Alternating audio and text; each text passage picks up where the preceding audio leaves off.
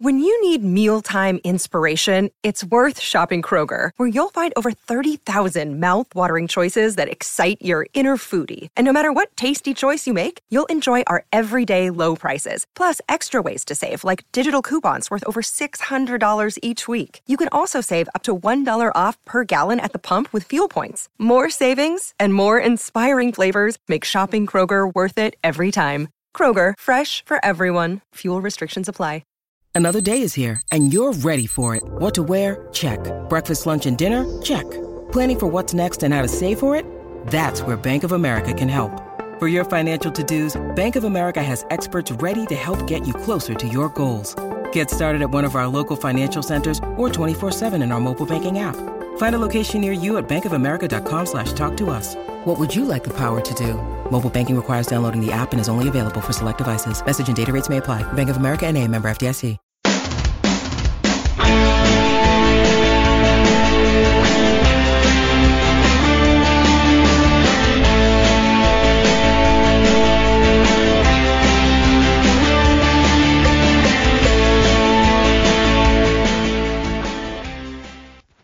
Hi everyone, and welcome to Heart and Hand Extra. This is your second free show of the week here from Heart and Hand Towers. I am Cameron Bell, and I'll be your host for this week's show. And joining me, a smorgasbord of talent, I have to say, from the Heart and Hand community. First of all, the ever wonderful Mr. Kevin Armstrong. Good evening, how are you? All good, my friend, all good. And also making up the numbers tonight as well is Mr. Martin Ramsey. Martin, how are you this evening? Very well, my friend. The sun is shining. The Teds are top of the league. What more do you want? Well, I don't know, but I'm fairly sure that you'll tell us. That's why I thought it'd be good to have you on to bring us back to earth with some of your oversalted realism, which I think everybody so enjoys. Disappointed today. I'm in a good mood. Good, I'm glad. Well, that's great. That means it's going to be a nice positive pod today. Well, we are talking obviously about last night's 3-0 win over St Johnstone at a mosaic-filled Ibrox Stadium. Kev, we'll obviously come on to the game and kind of a bit of detail and a wee bit as well and stuff as well. But in the build-up to this, I thought, this is going to be another game when I think that we're going to have a little bit of a grind. But if we stay true to course, we should be able to not make it overly difficult for ourselves. And whilst I think that we'll come on to the fact that it wasn't the most, edge of your seat performances, the result, was pretty much what everybody wanted. It was. We went in somehow 2-0 up at half time, despite St Johnstone probably having the better of early chances.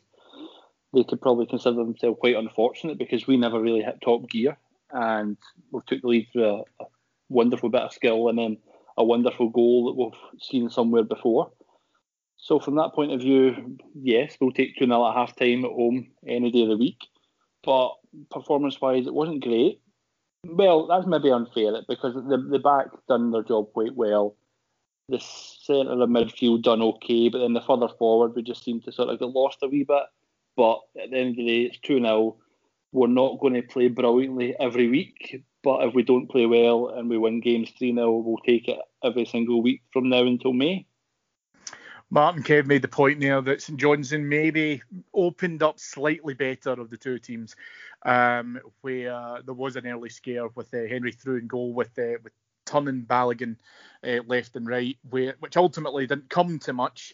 But it was an early reminder, had we needed one, that this isn't going to be an easy game. It wasn't going to be fairly straightforward. St Johnstone, are well coached by Cam Davidson, and they were going to get into a spot where they were going to try and see if they could bring us forward and try and get us a little bit out of shape to be able to try and open that up.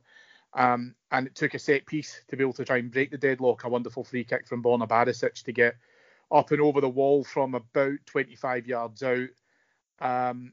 We will talk about set pieces kind of throughout the course of the show today, but I think what was interesting with that was that Borna still got a bit of confidence within that, because I would have expected maybe Tav to try and play an across towards the back post, but Borna wanted to take it, and you have to say a magnificent free kick. There was a discussion on Sunday, wasn't there, about a free kick, and Borna kind of get shifted out the way by young Hadji, and it was one of those where there was no doubt about what was going to happen very early. He had the ball. He was always visualising what he was going to do. So, no, we know he's got that in his locker. Rangers have, we have set piece threats. It doesn't always come off. I don't know a team that does manage to just pull those kind of things off all the time. But I'll be honest, I had a good feeling. It just looked a nice range. You could get up and over, or he could. I couldn't. You certainly couldn't. And it was, just, you see a free kick, you just sometimes fancy whoever's standing over the ball sometimes. And I think he was still a bit miffed from being shifted and out the way on Sunday. So, and we needed it. The only wee bit of spark, I think, was the bit of play that created that free kick when we did actually start to move with a wee bit of pace. And we made it count. Not so sure St Johnstone were unlucky. Henry had a chance and he didn't do particularly well after doing a lot of good work to get himself in that bit of space. McLaughlin did very well, but they know their game, and they were very attuned to that. We still take a bit of time to get into stride, don't we? And I think that's going to be the theme of the season. If we can crack that, we'll be in the race. Well, Borna has been attracting some attention, Kev, from down south. Leeds rumouring to be offering something in the region of about £8 million or so, and he justified probably some of that attention and speculation by setting up the second goal. Very, very similar to the goal that he set up at Parkhead with, I think, just a lovely, delicious cutback that probably went about 25 yards on its own. Pinpoint to Ryan Kent in the box. Kent, I thought at that point, had looked lively. I think, he was trying to come up with some ideas. Martin alluded there that, he'd come into a couple of tackles as well, which I think, was St Johnstone's answer to being able to try and curtail him. But he hits the connection on it exactly the same as Parkhead, sweet as a nut, straight past the keeper. We're 2-0 up going into the break, and I think that obviously we are playing in front of an empty stadium, but I think that would have settled down the home crowd had we been there, because that second goal is pivotal to us at the moment. It is, and it's something that we're very good at. When we pass the ball quickly, we get players moving. We're very good at football. Like you said, we've seen this goal before. It was very similar to the one at Parkhead, and I think was the week before it was maybe Easter Road. I'm thinking that there was a chance very similar to that as well, that it maybe whistled past the post last season. Like you say, the cutback's perfection. All the weight's on the ball. It's on the pass. So Kent just has to direct it. And for some reason, I don't even know what foot Kent's better with. He seems to score the last couple of weeks with his left. I always thought he was right-footed, and he might well be, but he's definitely got a wonderful shot with his left foot. And like you said, if there was a crowd there, they would have probably been getting a bit antsy. We weren't playing particularly well, but that goal would have just settled us down, settled the crowd down, and we could have enjoyed half-time, because we were in control of the match. There was no chance of St Johnstone running away from it. They, like you said, they tried to even it up with some sort of roughhouse tactics, which included a co-carry ride for young Hadji, which apparently is now the rules where you can do that, which must be one of these new FIFA rules, because I've never seen anybody else get away with it. But you've got to expect that from these teams. They're not here to make life easy for us. They're not here to let us play football and take 5 and 6 off them. Sometimes that's all they've got, but St Johnstone done what they set out to do. And unfortunately for them, they were 2-0 down at half-time. Martin, you mentioned, obviously we do have some set-piece talent within the team. We come back out into the second half, a few minutes into the second stage of the game, and a corner comes in from Tab, met by Joe Aribo, who I think has put a little bit of kind of gain and muscle on in terms of across the COVID break, as I suppose we kind of call it now. Gets in there by the front post and then nods past Parish. And I mean, the game, I think, at that point was looking pretty comfortable anyway. But this, I think, killed it dead. A great corner coming in. Aribo makes the run to the near post.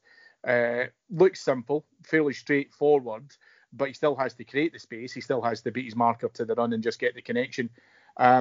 Amazing what you can do when these set pieces work for you. No, I know.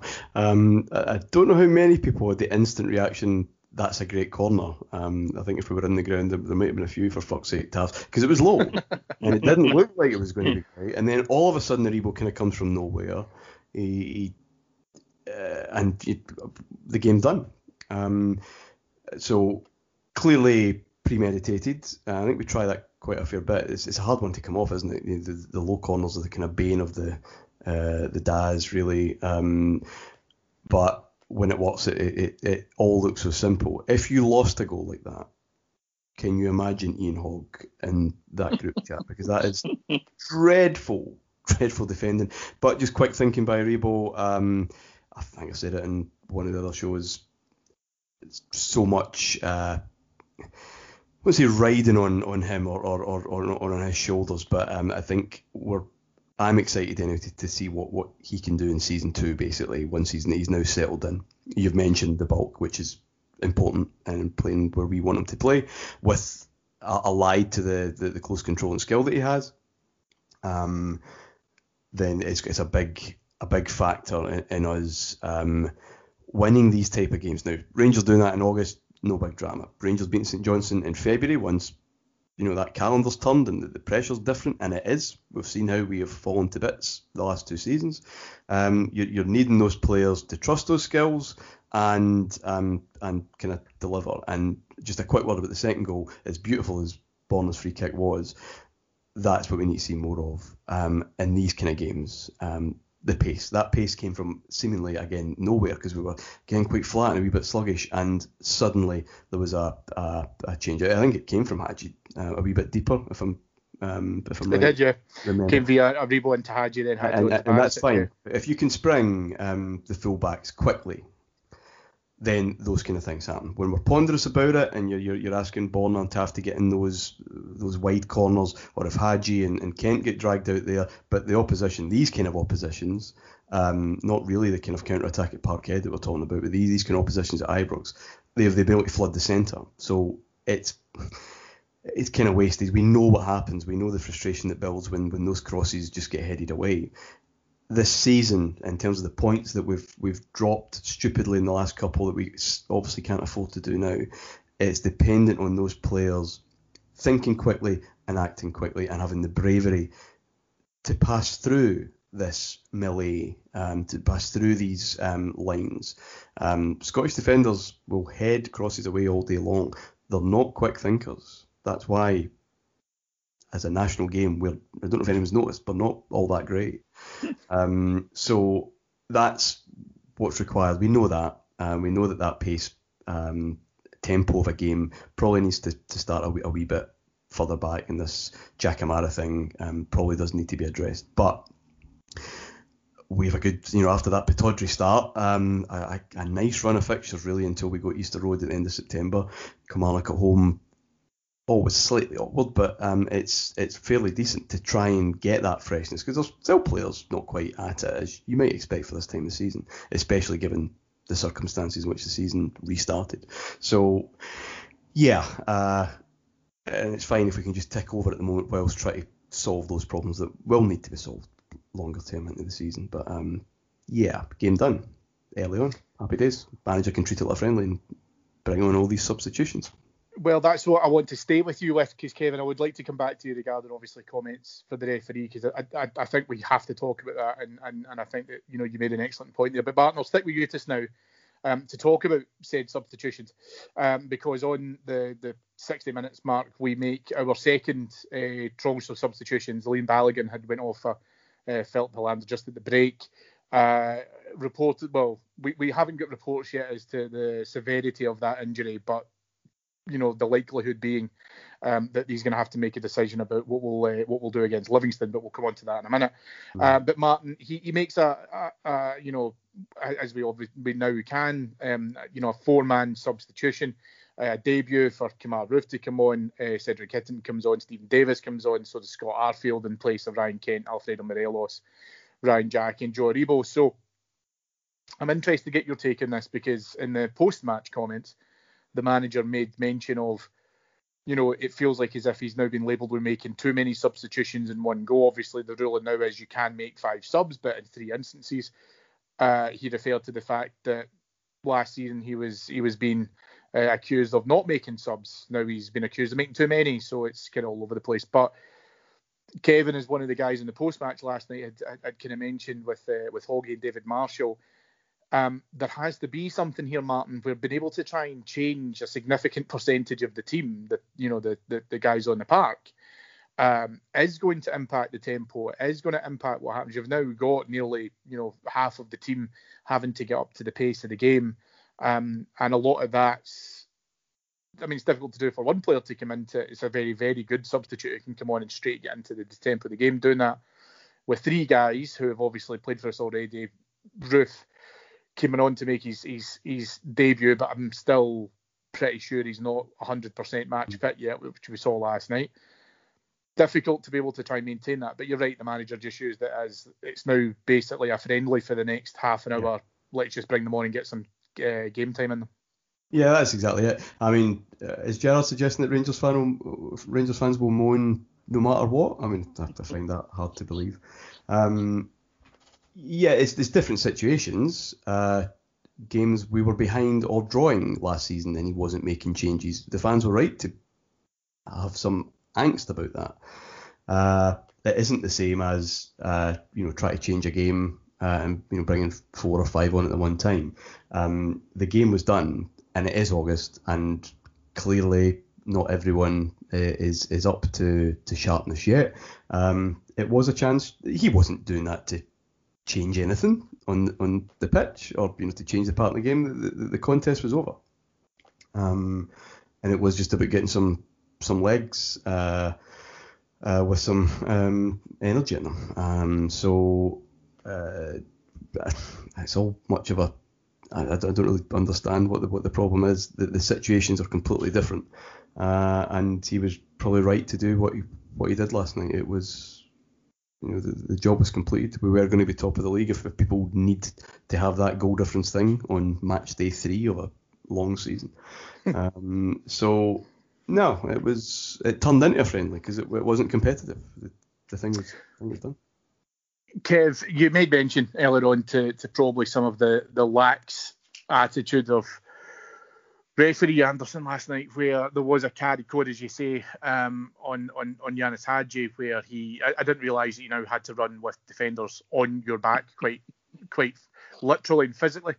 I made mention there, obviously Kamal Roof made his debut for Rangers last night and got a strong welcome to Scottish football. He's obviously played British football before, but Scottish football in particular, when Liam Gordon, about 10 minutes shy of full time, went through him in what for me looked like quite a naughty challenge, which we looked over the top. This was not long after Cedric Hinton was taken down in the box. Now, I promised myself at the start of this season we were lucky to play football. I don't want to see myself getting back to moaning about referees. I don't necessarily think that it's somewhat of a conspiracy more than overwhelming incompetence, but yet, Martin just alluded to match day 3, I'm already moaning about it. I think it was a penalty on Itten. I think that the Roof tackle was a red card. And, we can't, I suppose really what I'm worried about is, are referees thinking that this is acceptable? Because firstly, that it's Rangers and it's easy to give decisions against Rangers. And secondly, is it 3-0 up? What difference does it make? Why should I send the boy off? Why should I give another penalty to make it 4? Surely the rules have to be applied no matter what. Well, Cammy, by the referee's own admission in the interview done pre-season, they all know how important this season is. I don't really know what that means. I don't know why this season is more important than last or any other season. Who knows? I agree with you in all those decisions. There was also one in Kent out on the touchline just before he gets subbed where he absolutely got rattled. And it was, yes, we got the free kick, but there was no booking. I just can't understand why these decisions aren't being made properly. The one in Hadji, he stops, he defends the ball. And yes, he sort of backs in. He's expecting a challenge, but he's not expecting the guy to jump on his back. But yet there's no foul. I don't think there's another league in the world where that would be allowed to go. And you're right, Kamar Roof, welcome to Scottish football. This is the sort of thuggery you were prone to expect now. And Ian Hogg had a message last night on the post-match show, which is get a decent pair of shin guards and pull your socks up, because these tackles are not uncommon in this league. You're right with Itten. I think he was just too honest, if anything. He tried to get up and get the ball. Had that been a Hadji, he would have had no option but to go down. But Itten's quite a lump of a boy. And if even it had been Alfie would still be rolling about just now, because he's maybe a wee bit more streetwise when it comes to Scottish football now. But we always, on Heart and Hand, we always like to highlight the referees when we win. So we like to have a word about the performance, especially when they've not had a good game, so that it doesn't look like sour grapes that we're just saying it when we lose. When we do win, and we win convincingly, there was no refereeing decisions that cost us or won us the game last night. But overall, the official had a poor game. He was far too lenient with some of the tackles, and this is just what we need to overcome week in and week out. And as long as you've played football, we've all played football, and you know that if somebody's having a kick at you, then you're getting to them. And the best thing you could do is get up as much as possible, smile, and go at them again. Because if they're kicking you, it's because they're scared of you and they know the damage that you can do to their team. And that's the only way they can bring you down to their level, or they can get one up on you to try and kick you and hope you get angry or go in the huff. Because there's no doubt that Rangers have got better football players than St Johnstone, and that's unfortunately a tactic that 9 or 10 teams in this league have got to throw at us, because they'll never beat us at a straight up football match. Now, Martin, one other big development from yesterday was that St Mirren were supposed to be hosting Celtic. However, that didn't happen, and the reason why it didn't happen is because Celtic player Bolan goalie decided to have a quick jaunt across to Spain without, doing that whole, what's the phrase I'm looking for? Obeying quarantine laws. And as a result of that, Celtic have now had 2 games suspended against St Mirren and Aberdeen. I'll come on to you in just a second, actually, Martin, but Kevin, you were explaining just before we came on air to record that there's actually been a bit of a development here with regards the possible outcome of players not adhering to the self-isolation and COVID distancing ruling. Yes, the SFA/SPFL Joint Response Group have put out the provision to punish players, that's not teams, that's players, who break the COVID protocols. This will also include recent breaches, i.e. Celtic's Bolan goalie and the Aberdeen 8, as are now collectively known. And they've also come out and said that the return to training for clubs outside the Premiership will be delayed, and the usual mess you get with the SPFL, but I think it's something that they're punishing players rather than the clubs. One would wonder if it was us that had maybe one of our players had nipped away for 24 hours in Spain for whatever reason, that maybe, just maybe, it might have been slightly different, and we would maybe have the usual suspects coming out on social media saying that the club should be punished. But no, they're going to punish the players. How they go about this, I don't know. They're probably making it up as they go along, like they tend to do with everything these days. Martin, this kind of ventures a little bit into your professional field in terms of what we would look for. Employee expectations is probably the best way that I can put it. Now, clearly there's been a breach, and quite clearly, Celtic have pretty much, thrown them under the bus. It's interesting where they take the moral high ground in some issues. However, let's play a bit of, devil's dick advocate for a second, right? Because I want to be able to try and see as to how balanced we can be. He absolutely broke the expectations of what happened. We don't know if he is classed as ineligible for playing against Kilmarnock, despite the fact that he knew he had left the country, went to a COVID hotspot, came back, didn't tell anyone. And I do think that had that shoe been in another foot, there would have been quite a significant amount of pressure to have, anything that we got from that game overturned because of potentially fielding someone ineligible. But that's a debate for another day. What do you think the clubs can really do in this regard? I mean, do you get to a stage of, there's a behavioural expectation, and if you don't do that, that's a potential breach of, gross misconduct, or, do you go down the road of, you have to surrender your passports, or what really do you think is a reasonable expectation here? Because I think what's interesting is the Bolan goalie one is obviously ridiculous, and by and large, I think most normal Celtic fans, the 4 of them, have all collectively said, get rid of him, sack him. This is going to be a major impact to our season. So there is a degree of sensibility to what they're coming out with. But if you look at the Aberdeen situation, you are talking about young guys in their 20s who have went through a global pandemic, who are millionaires, who are going out now to go and socialise. They end up going to some sort of, bar that via the track and trace and all of that, because it looks like as if potentially it's going to cause, huge ramifications about what happens next. So even if you were to say to them, don't leave the country, are you then saying don't leave the house? Or if you do go out somewhere, you have to tell us where it is and it has to... I mean, how do you try and make sense of some of this? Well, you can't police everything. And as an employer, you'd have to demonstrate what you've done to mitigate that. But as I said, you can't possibly control every individual employee's movements. You probably don't cancel training for a few days so early in the season, but that's probably another matter. I mean, in any other business, it is gross misconduct. But this isn't any other business. Sacking someone means you're not going to get a transfer fee. That's not going to happen either. If they did, it would be an interesting case, considering how lenient they are in other breaches of conduct policy, and with an obvious Equality Act angle to that. But that's all academia. That's not going to happen.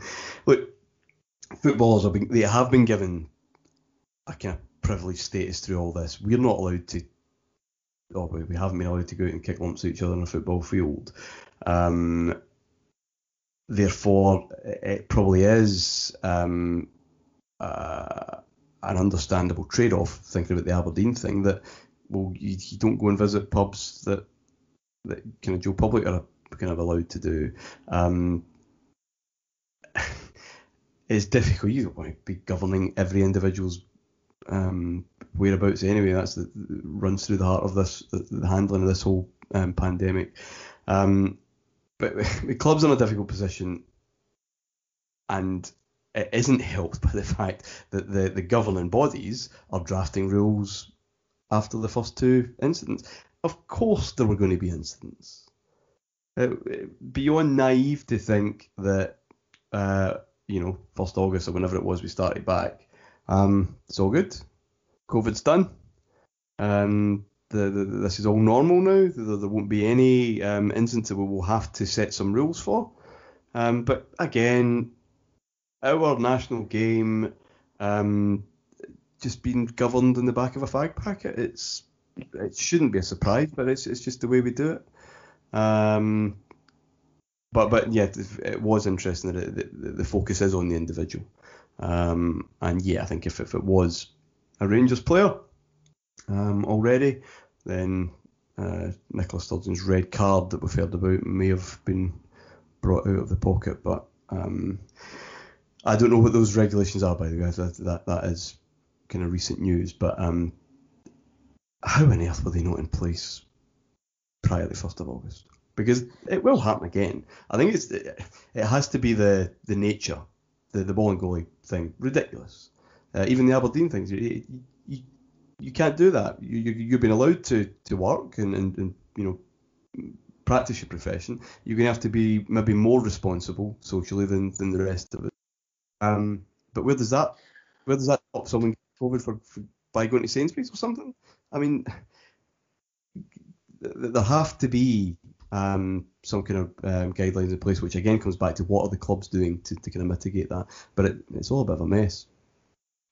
Kev, Martin obviously makes a number of points there, and they're all pretty much bang on the money. And I think that obviously you've got to say that there has to be an element of this where you have to trust adults to be adults, and as an employer, not as a football club, but as an employer, you have to kind of put the responsibility back on the individuals. But what I think is very, very interesting is the obviously the update which has just come out less than an hour ago regarding the individual impacts. I mean, Martin's right. They are changing the rules here quicker than Celtic fans are changing their Twitter handle to remove the ball and goalie references. But the point here is, yes, we can get the idea that but does this require some sort of, I don't want to say pit stop, I don't want to say summit, but does this require some sort of longer term revision now to say, clubs do have to be responsible to an extent for what their employees do? Because you're not just talking here about necessarily the players, you're talking about the coaching staff, you're talking about physios, you're talking about whoever, who are going to be coming in proximity with these guys. Now, if you're then saying, right, you're not taking this seriously, the Aberdeen 8 aren't taking it seriously, ball and goalie certainly isn't taking it seriously, it's very easy for the individuals to be chastised as a result of this. But my big thing with this is, what's to stop Rangers doing something similar to Aberdeen? Let's say Aberdeen, we get the same share of luck that Aberdeen have had regarding an injury crisis for strikers. So Alfredo Morelos takes a knock, against Livingston on Sunday, goes out for a couple of weeks. Roof isn't fit yet. Itten was still to see a bit more of. Why not just send a player to some sort of COVID hotspot and then say, right, let's get a delay of a couple of games? You can't just simply not punish the clubs. Indeed, I'm on one of the 3-man or 4-man band on our preview show on the Patreon site, and we discussed this last week before the ball and goalie story broke, and I was all for Aberdeen either have to play the game, if they need to play reserve players, youth players, whatever, make them play it, or if they can't, then they forfeit. If they boys had went out go-karting and they'd all injured themselves go-karting, they wouldn't have got the game called off. They would have been simply made to play it. Now, albeit, I know the government stepped in and told Aberdeen not to play it for risk of spreading, but then they should be made to forfeit the points, because it's not fair. And look at St Johnstone. St Johnstone played one game. They were down to 10 men, and then they played the rest of the game with 10 men in their opening fixture, and then the next game was called off, and then the next game's at Ibrox. How's that fair on them? St Mirren the same. They were due to play a game, so all their preparations up in there through no fault of their own. These teams, they should be made to forfeit the points and award a 3-0 victory. And I'm not just saying that because it's Celtic. I said that the week before when it was Aberdeen players. You're right. What's to stop Rangers sending out somebody?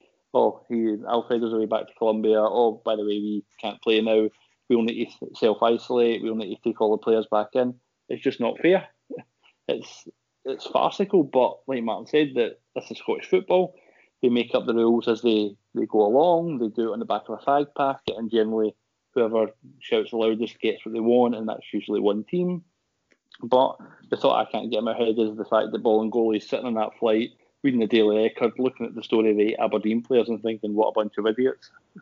But no, it's and then of course he's pictured in the front of the paper where one of his own supporters had sent the picture in. But no, it's an absolute farce. There should have been rules before this season kicked off, because it's not as if, like you said, it's not mysteriously going away. It's not going away anytime soon.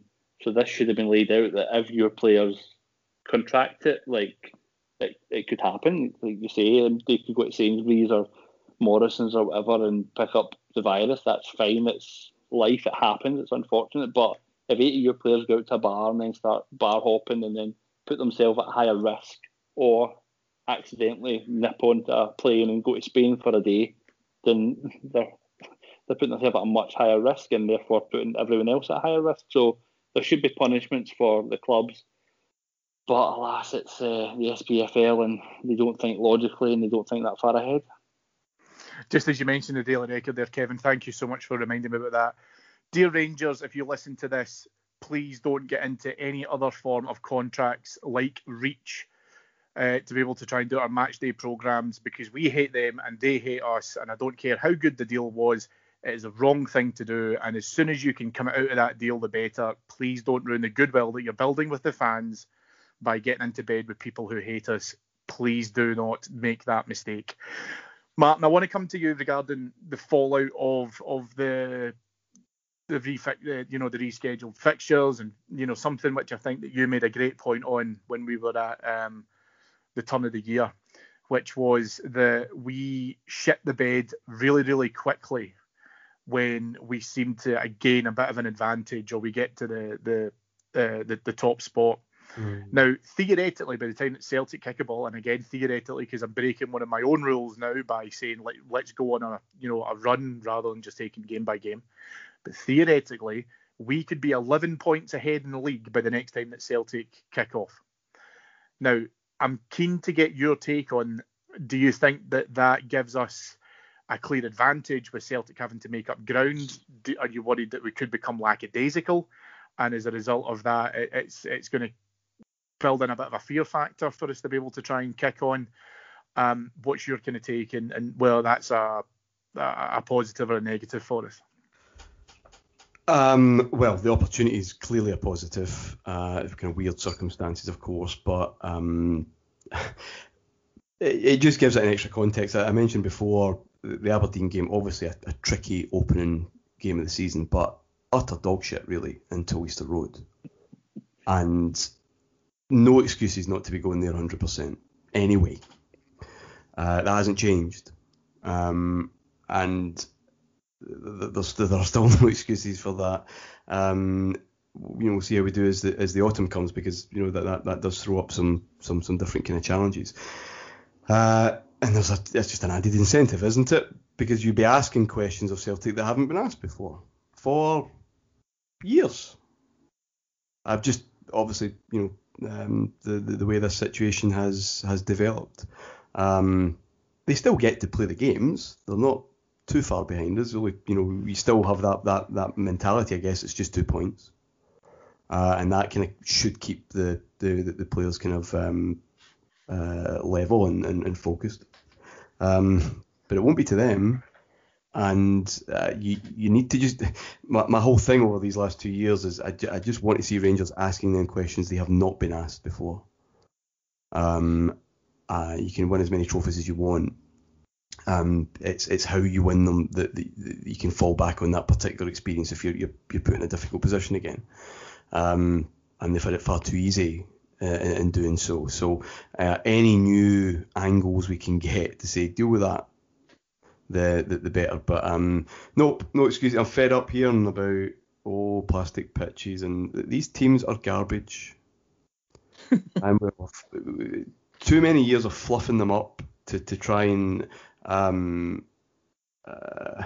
prepare us, I guess, for some disappointment. The Livy thing, apart from Gerrard's first season, that first game at utter shit show, we've been pretty comfortable. And the whole thing for me, what do I know, but it is about playing our game and just being brave enough to do that. Once you start talking about we need to match them in this way and that way, you're playing the game they want to play. Using Morelos so often as this kind of almost outball target man. Now he'll give defenders a hard time. They'll know they've been in a tough 90 minutes. Not as tough as some quick, intricate passing, good thinking, good execution. You can't cope with that. So this whole thing, and it starts on Sunday and all the way through the season, is Rangers players having the bravery to play our game. We have got some skillful players. No one's ever doubted that. But it's the ability to execute those skills in every kind of situation. And just remember that this opposition are 20 points behind and more over the course of a season.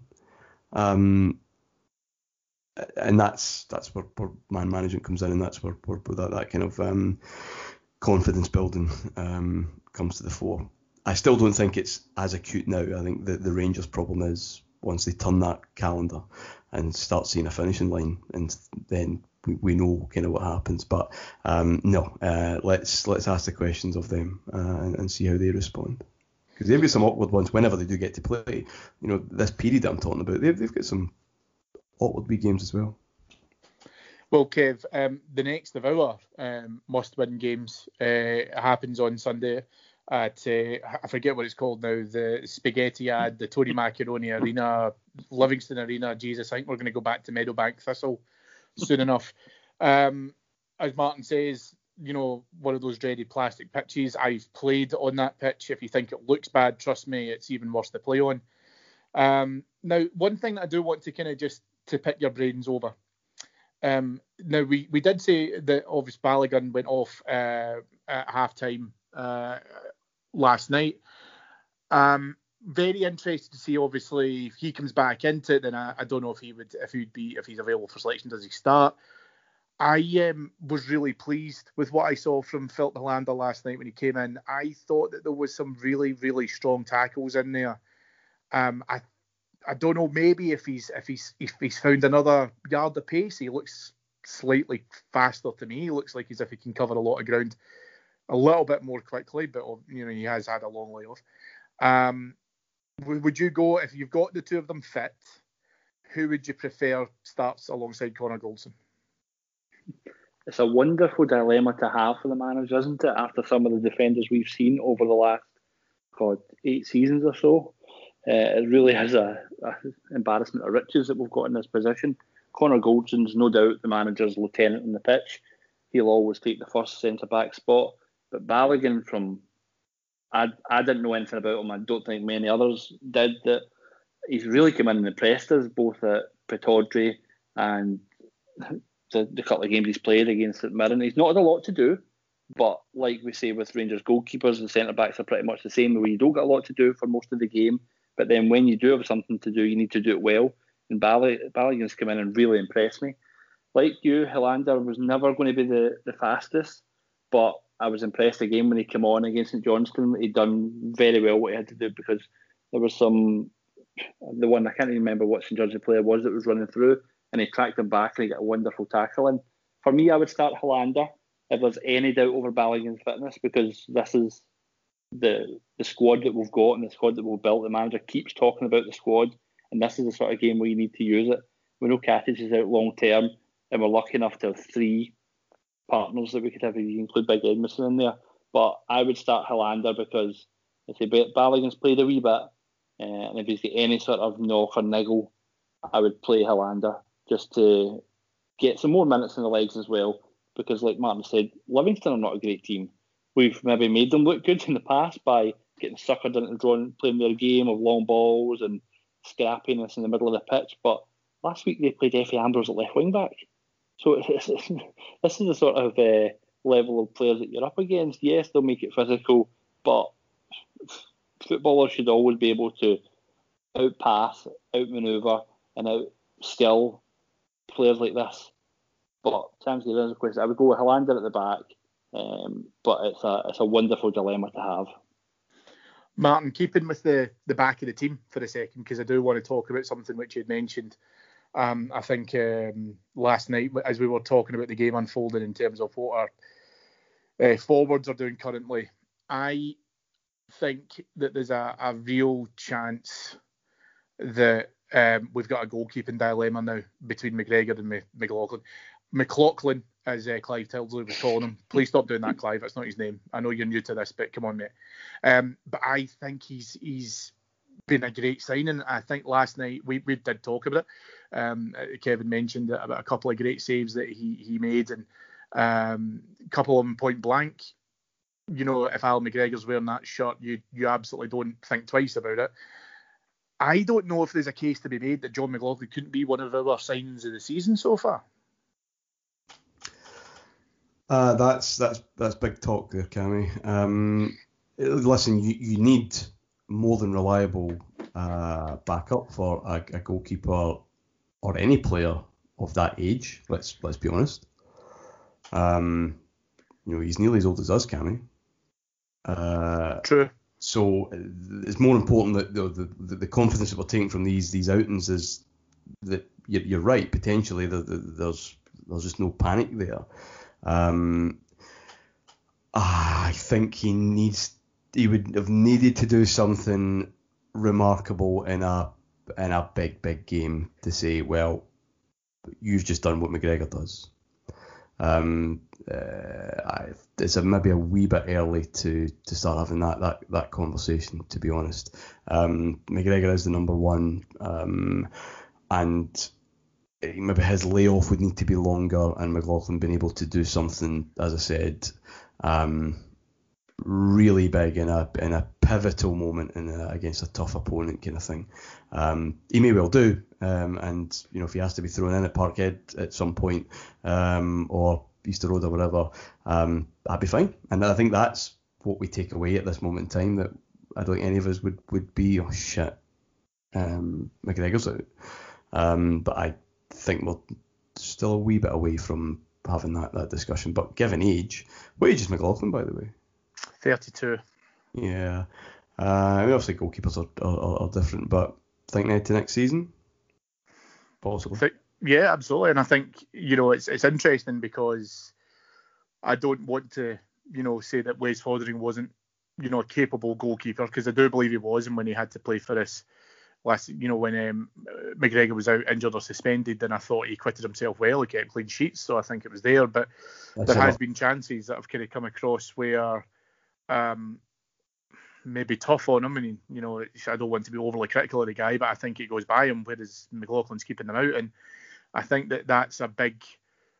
I think there's a trust element when it comes to goalkeepers, where if the guy behind you is solid, and in our lifetimes, Andy Gorham, Stefan Klos, spoiled with goalkeepers, really, you and I have been set in our lifetimes.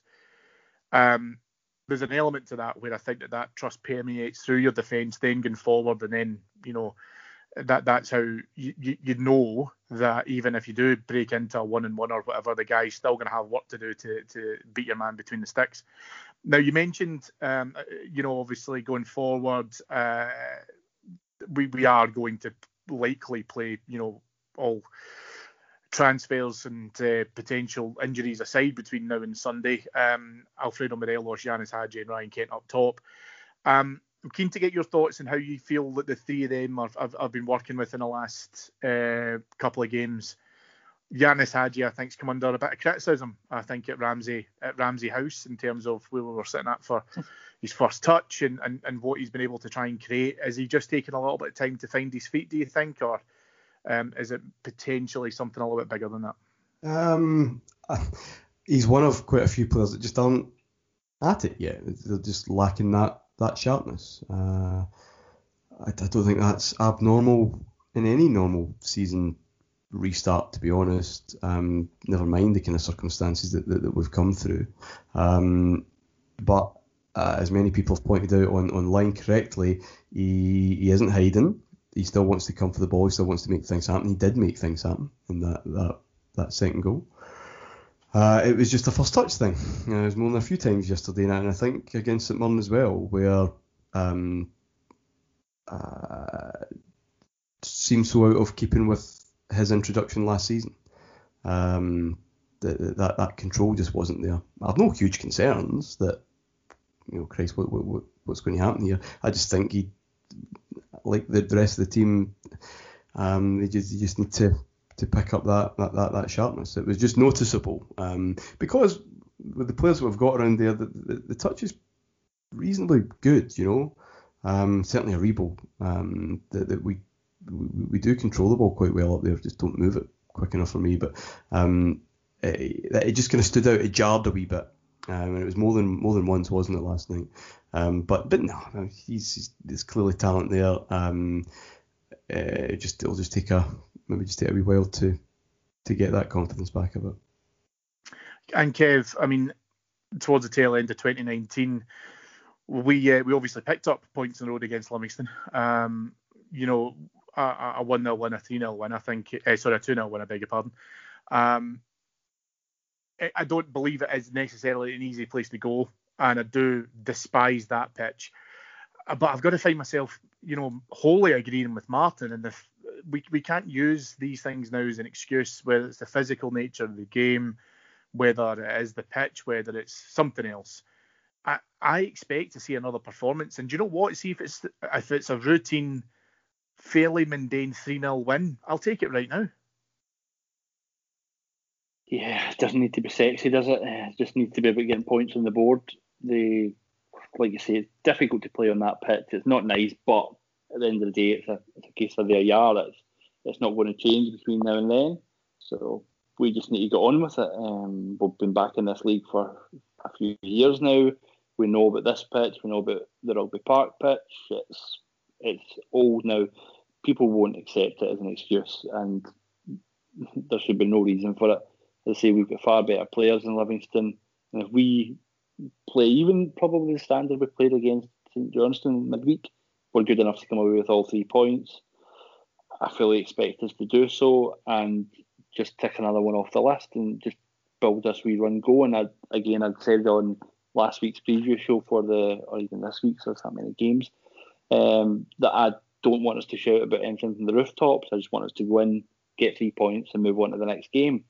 Let everyone else do our talking, talk about us, talk about them, do what they need to do. We just need to build up momentum, keep going, hopefully get another clean sheet and keep plodding along. And before we know it, we'll be at the business end of the season and hopefully we'll be in a really good position because, like you boys spoke about earlier, this is the chance to put all the pressure back on them. They've already got most of it, but when we've been there, we've been in situations where we're games behind, points behind, but you would always rather have the points on the board when you've got to go against stuffy teams and they know that you're so far behind and you need to catch up. It does add extra pressure. So go here on Sunday, pick up the 3 points, and then plan for the next game, which is Kilmarnock at Ibrox.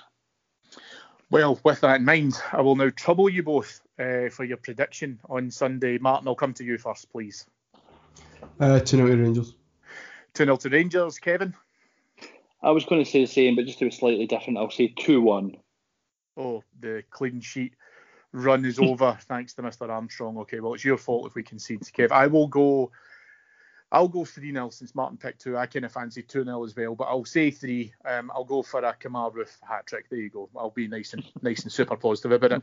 Now, boys, just before I let you go, can I just ask, have you had a chance to visit the brand new Ibrox megastore yet across in the wonderful home of football, Ibrox Stadium? Have you had a chance to go into the shop? Not yet. I've done all mine online, and I think I've put enough money in for this financial year.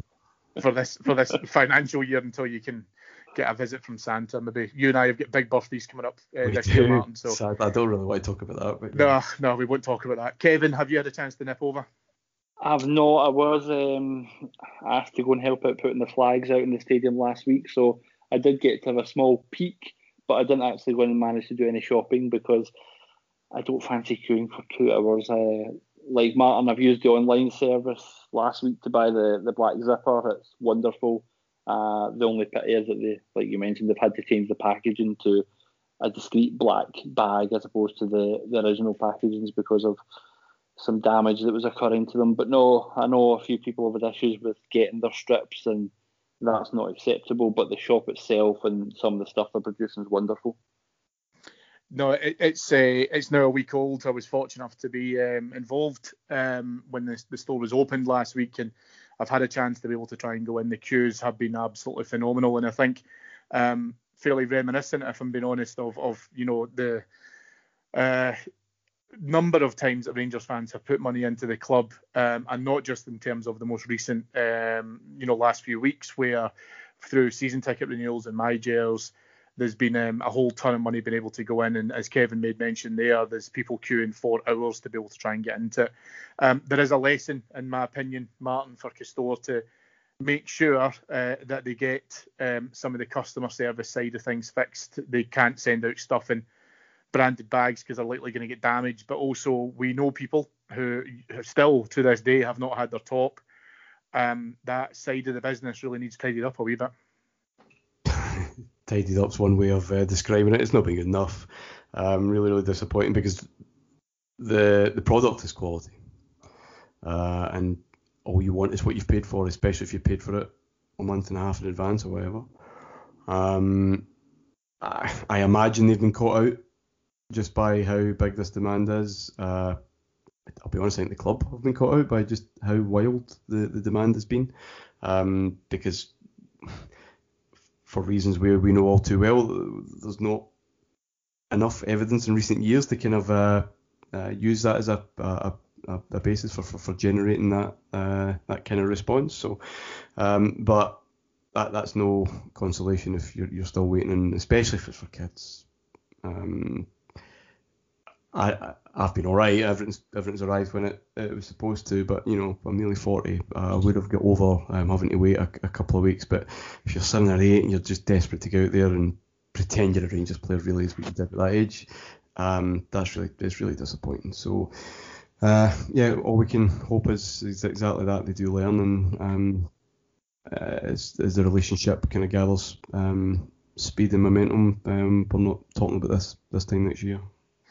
Yeah, and I think just to kind of put everyone's mind at rest as well, we have at Heart and Hand, as you know, we've got a healthy working relationship with the club where we can provide feedback to this. We've done so in terms of both to the club and also to Custoa. We know that they are working on it. It's fine to work on it, chaps, and you know, there is a lesson to be learned here, but if better never stops and you truly mean that, then make sure this doesn't happen again, because people are disappointed with it, and it's certainly a small percentage, but even 1% isn't acceptable. So yes, we have raised it, and thank you to the people for sending that across to us. But again, like you say, lessons absolutely to be learned. So let's make sure that they follow suit on that. That's us for this week for Heart and Hand Extra. David will be back on Monday with the flagship show. However, you needn't miss out on Heart and Hand too much. If you'd like to join ourselves and 5,000 other bears across our Heart and Hand Patreon site, please go on to patreon.com/Heart and Hand, where you can hear the wonderful Kevin Armstrong on the preview show. The Time Capsule, which Martin hosts, is a wonderful show and has very recently produced a book. Martin, tell us a little bit about that. Oh, I thought you'd never ask, Cammy. The 50 Greatest Rangers Games, of course, voted for by the Heart and Hand community, and I've written about all 50 of them in order, and really just about why Rangers fans have voted in that way and why these games mean what they do, and try to make sense of how we do our history and could we do it a bit better. And that's available on the website, cheaper than it is on Amazon. But please avail yourself of that. It is good. I can vouch for that, and I'm certain Kevin can as well. It is absolutely brilliant, and not only the selection is very interesting, and I don't think the author minds sharing the fact that he might not agree with all of them. What he has done is a wonderful job of talking about them. So please go on and go into heartandhand.co.uk if you want to be able to try and buy Martin's book. Or again, as I say, join the Patreon site.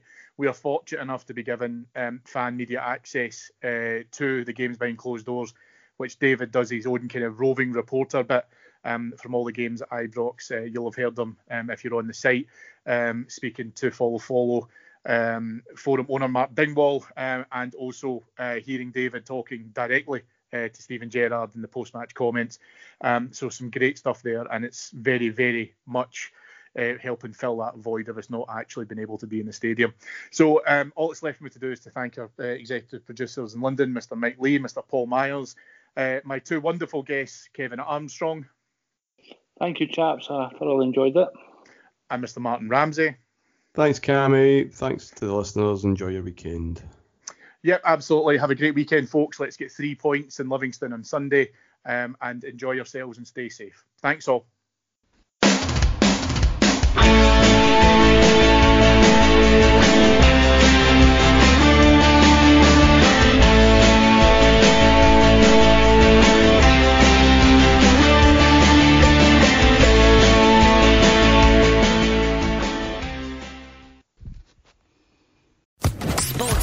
Podcast Network.